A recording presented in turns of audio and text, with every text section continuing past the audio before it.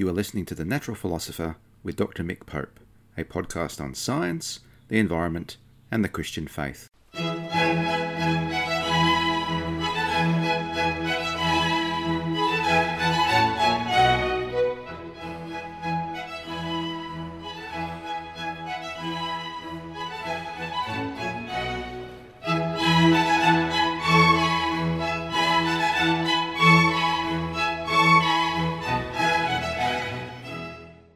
This podcast is written and produced on the lands of the Wurundjeri people of the Kulin Nation, and I pay my respects to elders past, present and emerging of all Aboriginal and Torres Strait Islander nations, acknowledging that sovereignty has never been ceded.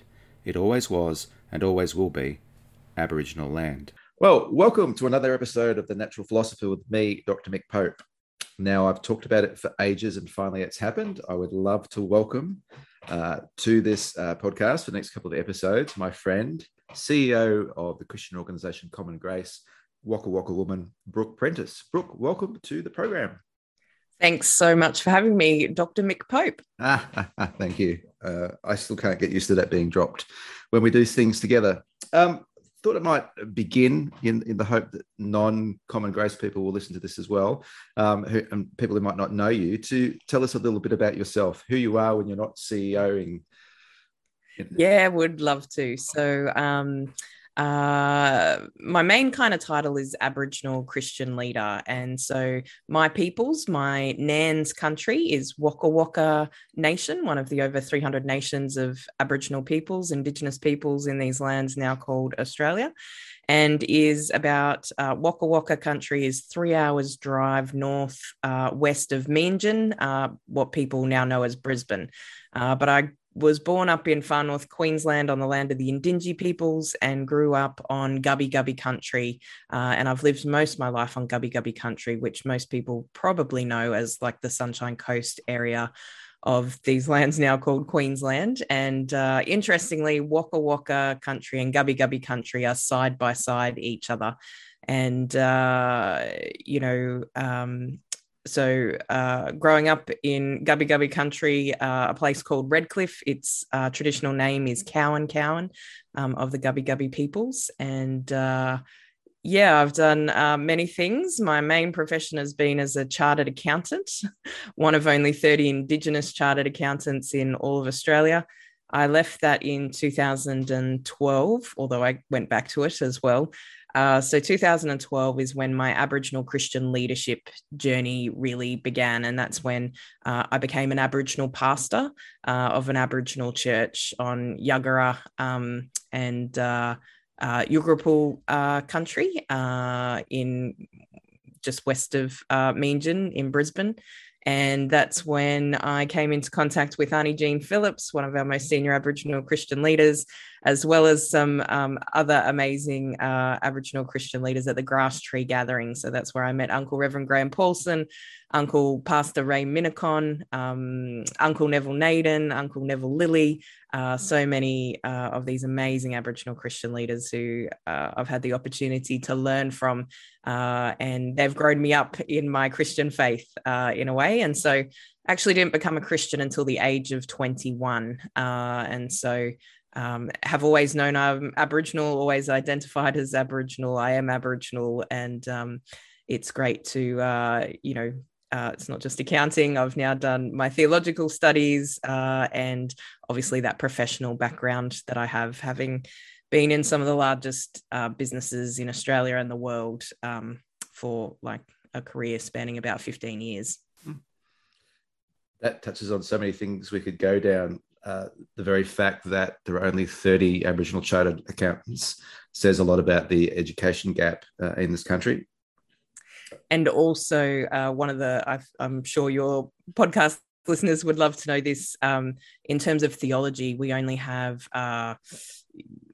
we say a handful of Aboriginal Christian leaders who have a master's or PhD in theology. And so when I look at my life, I say, with so few Indigenous chartered accountants, that we've been kept out of the capitalist regime and we've been kept out of the theological regime, and both have consequences. And here they are as part of my life and my worldviews and experience and what that means for the present and the future, I think, is quite interesting.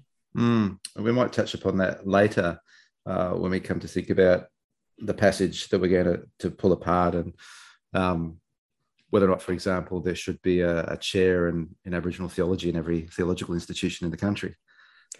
Well, yes, I second that motion. Something that's sorely needed. Just to tease out a little bit more, you talked a lot about different countries, and I know that you identify as a Waka Waka woman. And I didn't just want to introduce you as an Aboriginal woman or Aboriginal person. Can you just tease out a little bit more, because it really does feed into the passage we're going to look at, why it's so significant and so important to identify with a particular country and not just a generic Aboriginal person, and why that's more significant than, say, the rubbish that goes on between, well, I'm from Melbourne, I'm from Sydney, why that's so much deeper than that? Yeah, that's a really great question. And country for us is part of how we identify. It's part of our story. It's our identity. And for thousands of years, there's and still today, 300 nations of Aboriginal peoples covering every part of these lands now called Australia. And I do acknowledge our brothers and sisters, our Torres Strait Islanders, that group of very small islands, but many islands in the Torres Strait, the area between the tip of Queensland and Papua New Guinea. But most of if we use the word Indigenous, so I often don't use that because it takes away our separate cultural identities as Aboriginal peoples of over 300 nations. But that is 90% of our Indigenous population. And then we have those who are both Aboriginal and Torres Strait Islander, and that's 6% of our total Indigenous population, and then a further 4% who are just Torres Strait Islander peoples, and they're Torres Strait Islander peoples there are over 100 islands in the Torres Strait. About 20 of them are lived upon. And so the islands are very important for our Torres Strait Islanders. And, the word Aboriginal and even Torres Strait Islander are not our words. They're English words. They're part of that colonial project that took away our identities. And so it's important that we claim them today because we've never lost them. They've never been lost. And so your country isn't where you've grown up, but where we are born, even where we're conceived, is actually what country we're conceived on is an important part of our identity. And then where you grow up and live, but it's where that family connection is for thousands of years. And for me, my Aboriginality comes through my maternal side. So my mum, back to my mum's mum, my nan, and my nan's mum, my great-grandmother. And then all the generations before that were from Waka Waka country. Just as an aside, what do you think of Australia Post's recent initiative? Oh, it's absolutely wonderful. And every time I receive mail, and I do receive mail or send mail, to be able to put, they're calling it traditional place name, and for us it's country, and you put that on, and it brings me such joy. Like, it just means such visibility, such acknowledgement. And this is really how we do have this shared history, and let's embrace it. Let's not ignore thousands of years and just focus on the last 250. We're still here. And that's one of the things I say. It's a miracle that Aboriginal peoples survived when you understand the true history of these lands now called Australia. But that's no one else's miracle but God's miracle. It shows our resilience, our adaptability, and there's such important things that non-Indigenous people can learn from us, especially as people who fight for justice, to learn from the Aboriginal peoples and our commitment to caring for all, caring for country. I'm sure we'll go into that a bit further later. But to live in right relationship with each other. And we're still here, and we're still here for a reason. And I believe God continues to call us together. And that's partly why I'm so excited to be having this conversation with you. We need more conversations like this. And it shows a model of listening and, as we call it, yarning together. And then you're learning together, and we're growing together. And I think that's a beautiful thing. I did in a previous episode, I think, reflect upon what you wrote on the back of my book, A Climate of Justice, after you spent a long hour on the phone with me helping me uncover the colonised nature of my language, which was well, it shouldn't have been a shock, but it was in a way. That reconciliation is something that's done in friendship. I know that's something to believe in, and I'll say this on air, as I've said before we came on air. I greatly appreciate our friendship, not just because I'm learning, obviously appreciate our friendship per se, but the fact that I was aware. This is a little bit of a set sidestep or whatnot when growing up, that I didn't know any Aboriginal people. I didn't have an Aboriginal friend, and it's like.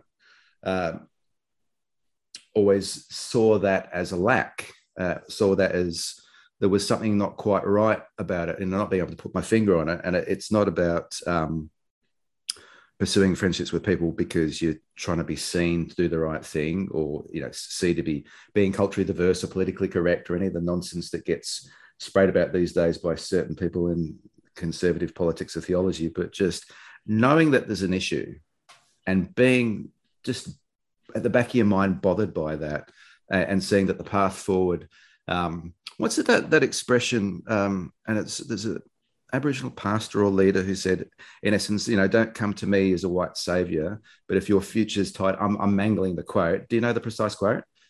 Yes, it's Arnie Lilla Watson, who is an amazing traditional owner and Aboriginal leader based in Brisbane. So I know her personally.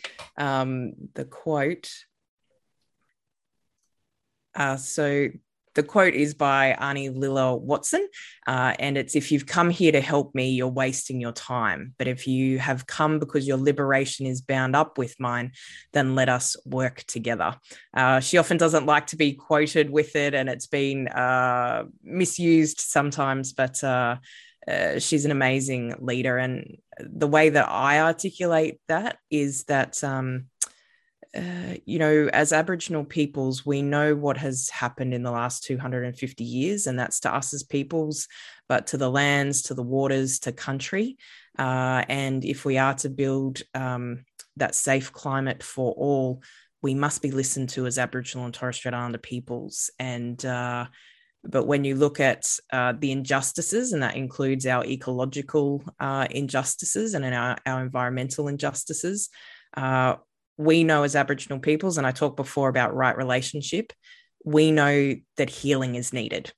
But my healing is bound up in your healing, and your healing is bound up in my healing.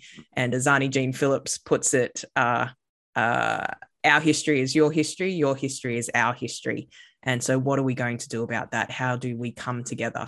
It's just that many non-Indigenous people don't actually realise that they need healing. But we can see it because we can feel it, and we know that there isn't right relationship. And whether you call that reconciliation or conciliation, loving Aboriginal peoples as your brothers and sisters, as your neighbours, we've got a long way to go in this country. And even if something I'll touch upon, Uncle Ray Minnikin said, even the church, or maybe especially the church in this regard, who should know better, and have often been very complicit in the whole process in the first place of colonisation. That's right. And, as part of Common Grace's kind of philosophy that we come together for the common good, we are finding common ground and we share in that common grace. But that common ground should be that love of Jesus, which should be expressed in the church. And for me, that's a non-discriminating, all-inclusive love. But sadly, it's often in the church, whereas Aboriginal peoples, Aboriginal Christians, we can be excluded, suffer racism.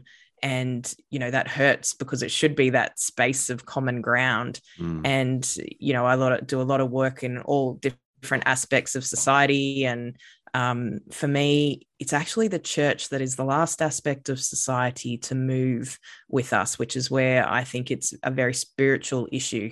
And Christians who should know that love, I pray and work towards the release of that spiritual bind, and that we will see the flourishing of all peoples and all creation.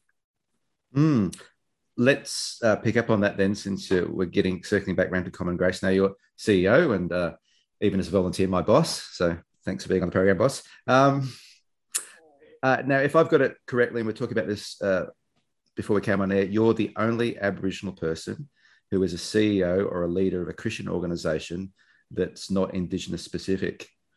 Why is it? Have I got that right? Is that of a national Christian national? organization? I've got the word national in front of me, and I didn't read it. Sorry. So, why is it so important? Do you think then that you're CEO of Common Grace, and what do you think Christian organizations who don't have an Aboriginal or Torres Strait Islander person or peoples as their CEO or on their boards, what are they missing out on? Yeah, so there's a couple of parts to that question. Let me go back to the first one. Why is it important? Many people, after I say that fact, being the first Aboriginal person, and some people say woman, and I'm like, no, it's actually man or woman, it's person, to be a CEO or national leader of a national Christian organisation in Australia, that people often celebrate and clap that. And I appreciate that. But I also point out it took this nation until the year 2020 for that to happen. And so it's often our skills, expertise, experience is not recognized in the Christian church. And this is where, you have incredible Aboriginal lawyers and doctors and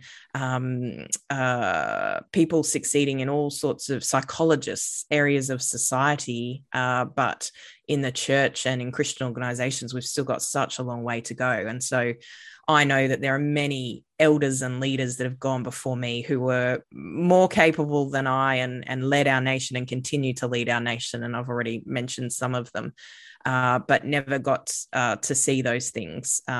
Even watching Uncle Neville Naden preach at the ordination of, not the ordination, the commissioning induction ordination of an archbishop. That was like a first for us. We had never seen an Aboriginal preacher preach at such an occasion. And so he was the first back in 2019, as far as that we know, and as I work with my elders and in their knowledge, their living knowledge. And so it shows us how far we still have to go. And I, hope and pray that me breaking that glass ceiling in a way does pave the way for others. And, that's what my Aboriginal Christian leaders of the past and present have taught me, is that we bring the community with us. And so people will often hear me when I speak, I'm always talking about other Aboriginal Christian leaders as well, because there's such a wealth of knowledge. And so that's really what people are missing out on when you don't have our mob, Aboriginal peoples in key leadership positions within the different church denominations or church structures or Christian organizations. You're missing out on incredible expertise and knowledge, journey with the Creator, change agents. One denomination I had a major conversation with who was going through significant change, and I said they had no Aboriginal people on kind of their change management board. And I said, we have worked in every level of community, business, society, and government. And we are change agents. We understand change and how to adapt to that. So they still didn't put any of us on their big committee. And so, you just do what you can, but it was Uncle Vince Ross, amazing Aboriginal Christian leader, who told me just to keep turning up and to keep sitting at the table, because often we don't have a seat at the table. So when you're given one, to keep showing up. But that comes with a lot of humility, a lot of forgiveness, and a lot of grace. And it's that continual extension of our hand of friendship, which is one of my key messages, that we will keep speaking truth to power and seeking right relationship. Because the other thing is, when non-Indigenous peoples get the relationship right with us as Aboriginal peoples, the world's oldest living continuing cultures, that's kind of like the first step, and then everything flourishes. So when you think about church and ministry, lots of churches are doing multicultural ministry. I don't know how you can do that when you can't get ministry right with us as Aboriginal peoples. Because if you can't get it right with the peoples that God placed here thousands of years ago as those first peoples, then what hope do we kind of have? And we see many things going wrong, and lessons that should have been learnt from us. And so we're still trying to tell those lessons, because we've learnt from them. It's just non-Indigenous people often keep repeating them. So come and sit down with us. Let us lead. not just listen to us, but actually let us lead. And if you create the space for that, you will see amazing things happen and flourish, and true depth of relationship, which is really what we're looking for.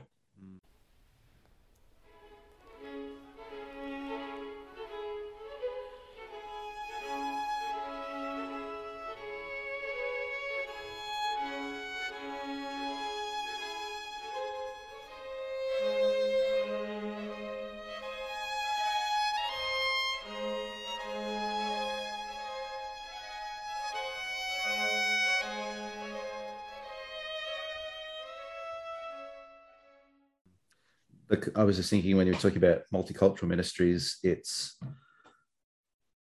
the fact that they work the way they do is it's predicated upon, like, and I'm going to touch upon this again later, I think, terra nullius. It presumes, well, multicultural means anyone who's not white, basically. And I know we need to go back a step and go back to that, however many tens of thousands of years it is. I think the phrase time immemorial is more than sufficient. Let's not quibble over 40,000 years, anything between 60 and 100. But although it's interesting, it has some important implications when it comes to things like megafaunal extinctions and so on. But we won't go into that. But, you get my point is that I hear what you're saying. Yeah.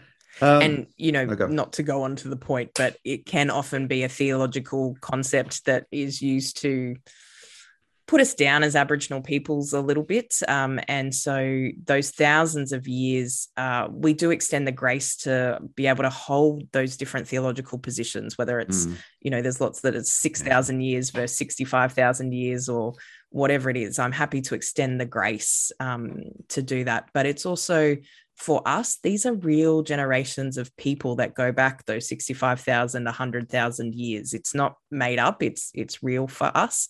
And so it's an important part of that identity too. And a wonderful, I was not surprised that the more I learn, the more I'm not surprised by anything. But the fact, for example, the end of the last ice age, and how sea levels were rising in the providence of God, and how that's captured in traditional storytelling all around the coast. So it kind of validates that antiquity. But also, I think when you talk about change agents, well, if we accept the science and we look at what's happened as Australia slowly drifted north, and as we've gone from the last glacial maximum into the Holocene, which is the recent 12,000 years for which we're about to depart, thanks to human, read white Western activity, you certainly experienced a lot of change. Both as part of the, I guess, quote unquote, the natural way of being, but also what happened when we arrived, which we'll get to. This might be 3 programs. This is such a good conversation. Getting more to the specifics now of why you're here, particularly, we're coming up to season of creation, and Common Grace is getting involved. Why does Common Grace get involved or promote season of creation, and what does it offer when it does that other organizations maybe aren't able to? Yeah, so for Common Grace, we've got our 4 key justice areas. So Aboriginal and Torres Strait Islander justice, creation and climate justice, justice for people seeking asylum and refugees, and domestic and family violence. And all 4 are important. And when Common Grace started 8 years ago, were areas the church wasn't really engaged with. And we've seen great change across the church in those 8 years, which has been amazing, and for Common Grace to be where it is today and to continue to grow as a movement of peoples pursuing Jesus and justice. And so we're really about equipping Christians and churches to take action for justice, to educate themselves about injustice, and all of those things. So Season of Creation gives us a beautiful opportunity to engage as Christians and to engage as a church. It is an international time in the church calendar, but in my experience, many churches have never recognized Season of creation, and through Common Grace, putting it on the agenda over the last few years, it on the church's agenda, we've seen great growth. And, I remember only 3 years ago, I preached in my own church during Season of Creation and using Common Grace's materials. And it's my sermon on, I talk about the birds and the trees. And so many people came up to me afterwards and they said, Brooke, in my whole Christian walk, I have never heard those elements of creation preached about before. And so it enables people to, listen, tune into country and to creation and climate justice. And it's an important part of God's word in there, and what our role as humans is as well. And so I encourage people to get involved for Season of Creation. It runs from the 1st of September to the 4th of October, 4th of October being St. Francis of Assisi Day. And many churches do blessings of the animals, and excited to see that across churches. It's quite a moment for the community, Christian and non-Christian, to come together. And for us, we've re-embraced Wattle Day as the 1st of September. And I talk about the wattle with its green and gold and its 1,000 types of acacia here in Australia, and looking at its botanical name, common name, and the Aboriginal name in each of the different nations could be a sign of unity and diversity. And that wattle being the actual colours of Australia, of our green and gold, it's beautiful to frame that beginning of Season of Creation. I have flashbacks of seeing you do that at some point. I can't remember where or when, but yeah. It's a mixed time of year for those of us who have bad sinuses. Yes, I did write about it in the blog last year. I've had asthma all of my life, and the wattle has not always been my friend. It is these days, which is good to not have those health concerns. But yes, definitely empathise and sympathise with many peoples. We can appreciate their beauty even if our noses don't appreciate it. So the theme, and I confess to listeners, I only went and looked at this last night, and then it was, thank goodness, because it ties in with a passage that I spent the past 3.5 years mulling over. The theme for this year is a home for all, ? Renewing the oikos of God. And oikos is the Greek word for household. And interestingly enough, from the oik bit, we get echo in economics and ecology, which says a lot about how the two go together. And when one goes wrong, the other goes wrong. So I'd like to pull apart a little bit the actual theme. So the first statement ends with a question mark, a home for all. And this resonates on so many levels, what we've been talking about. Now, home is a concept that's often used to exclude as well as include. So, my home is where my immediate family live and not anybody else, kind of thing, be that as it may. Now, you're always saying, and I've picked up on this myself, I use this now, these lands now called Australia, and in particular as an Aboriginal person, a Waka Waka woman, you say these lands now called, not that we call, because you don't call it that, and we'll unpack more of that later. The issue is that these lands have been home to Aboriginal peoples for millennia, as we've been talking about, yet the rest of us are part of peoples who come from overseas very recently. In fact, I'm the child of two what was called 10-pound poms, who, after the war and wanting to raise the white population, they offered money to bring the Brits over. So I kind of feel like I've recapitulated history in a way. Anyway, I'll deal with that. Where am I driving with this? How does this understanding of home and the fact that we've come in and tried to take your home from you, it's been your home for millennia, frame everything that we do, including what it means to renew the household of God? Yeah, so some initial thoughts are, with our common grace and talking about the common good and common ground and common grace. And so naturally I go to common home. And it's interesting as you focus on the common, often, and this is where home can be manipulated in a way, as can common be manipulated. The common good isn't by an elite white man in these lands now called Australia. It actually sounds more like coming from an Aboriginal woman. What does the common good actually look like? And so I think it's who's in charge of the narrative. And when I first saw the theme of Season of Creation for this year, I was so glad that that little question mark is in there, a home for all question mark. And it kind of did bring up connotations for me of home, of exclusion from these lands now called Australia. I have a speech called The Power of We, and talk about Australia decides when, as Aboriginal peoples, we're in and when we're out. When people talk about those Australian values of mateship, of fair go, for all, freedom, those things haven't applied to us and still don't apply to us in the year 2021. And so when you look at the injustices like Aboriginal deaths in custody, like the not free, prior and informed consent with traditional owners over our lands, over our country. And then, when you think about household, I think most people will think in the Western sense of a house, the bricks and mortar, the timber, the four walls, the roof, the floor. But underneath that is the land. And this is where I think, when we reframe the common home, for us, it's less like a house that we live in today, and it looks like country, country that Creator created.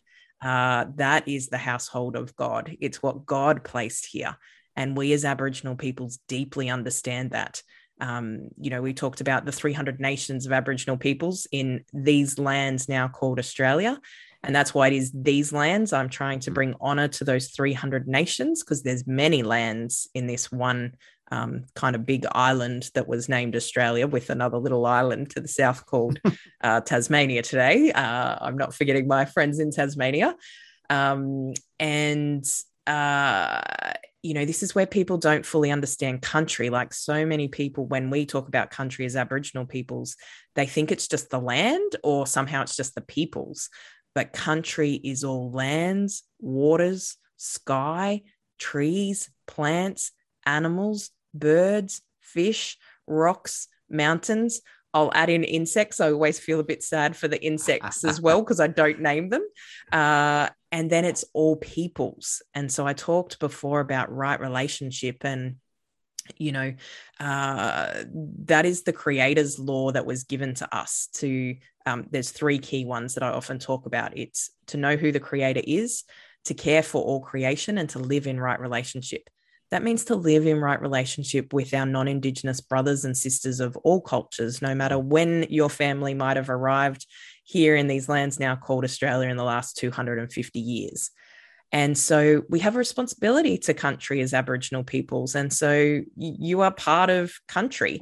And so we must care for you and teach you and give you safe passage and all of those things. And it's not an exclusion. It's actually a belonging.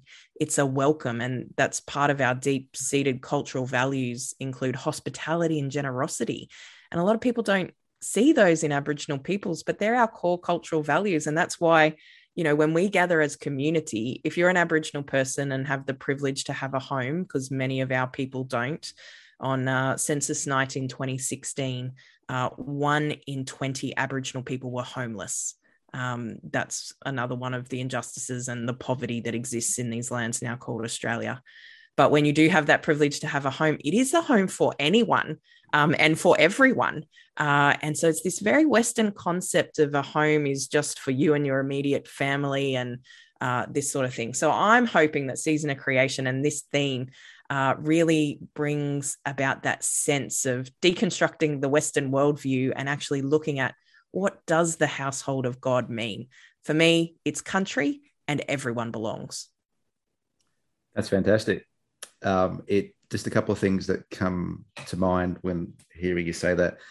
It really does hammer home, and I don't think enough white fellas quite get it, the significance of what Welcome to Country is when a ceremony is performed. And it's not, again, to say something I said earlier, ticking a box or doing the politically correct thing, or even engaging a little bit of what's the word I'm looking for, kind of dabbling in multicultural or intercultural relationships. So it is far deeper than that. And often, I suppose one of the things for myself is that under that model, though, I'm always going to be welcomed to a country, even the country that I sit on all the time. I can't see an end to that, but that's just the way it is. You know, I'm trying to drive at that. Europeans have not been here since time immemorial, therefore we'll always be welcomed, but maybe we need to sit with both those things at once, which is, yes, I will always need to be welcomed to country, but if I'm going about things the right way, I will always be welcome to country, and not to take that for granted. That's right. And that's where that going about things the right way, which means the Aboriginal peoples are teaching you and you're respecting those things, like to not disrespect the creator, to care for creation, and to participate in right relationship, to walk softly and gently upon the land, to listen deeply, to receive hospitality and return it, and give it back in return. And I think that's where the other important word is about the renewing that's in that Season of Creation theme title. And I feel like this is it is a moment in time where we have the opportunity to actually listen to one another, and that renewal is possible. But it takes all of us, and it takes caring and protecting country as well, and taking that seriously, that not prioritizing profit and greed over caring for creation. We have to do that. We are at a existential crisis here in Australia as well as the world. And, you know, I could say for 250 years, we've been screaming about that as Aboriginal peoples. And we're still doing that today. But we need to come together as all peoples of all cultures to take that action. And, you know, even I do resonate with what you're saying about always having to be welcomed to country, but it's also looking to your Aboriginal friends and how we model it. Country isn't Australia. Country is 300 nations. So even myself, as a Waka Waka woman who today sits on the lands of the Wongal peoples, one of the 29 clans of the Eora Nation, I need to be welcomed to this country. I need to pay my respects and to acknowledge country, because the story is much bigger than, you know, how the 2 years I've been living on this country, being Wongal and Gadigal, the neighbouring country.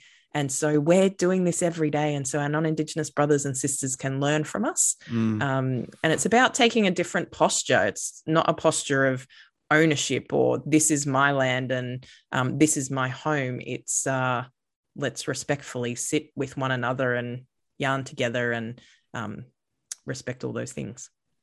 Well, that's all we have time for this episode. I hope that you'll join me for part 2 of my interview with Brooke Prentis next week.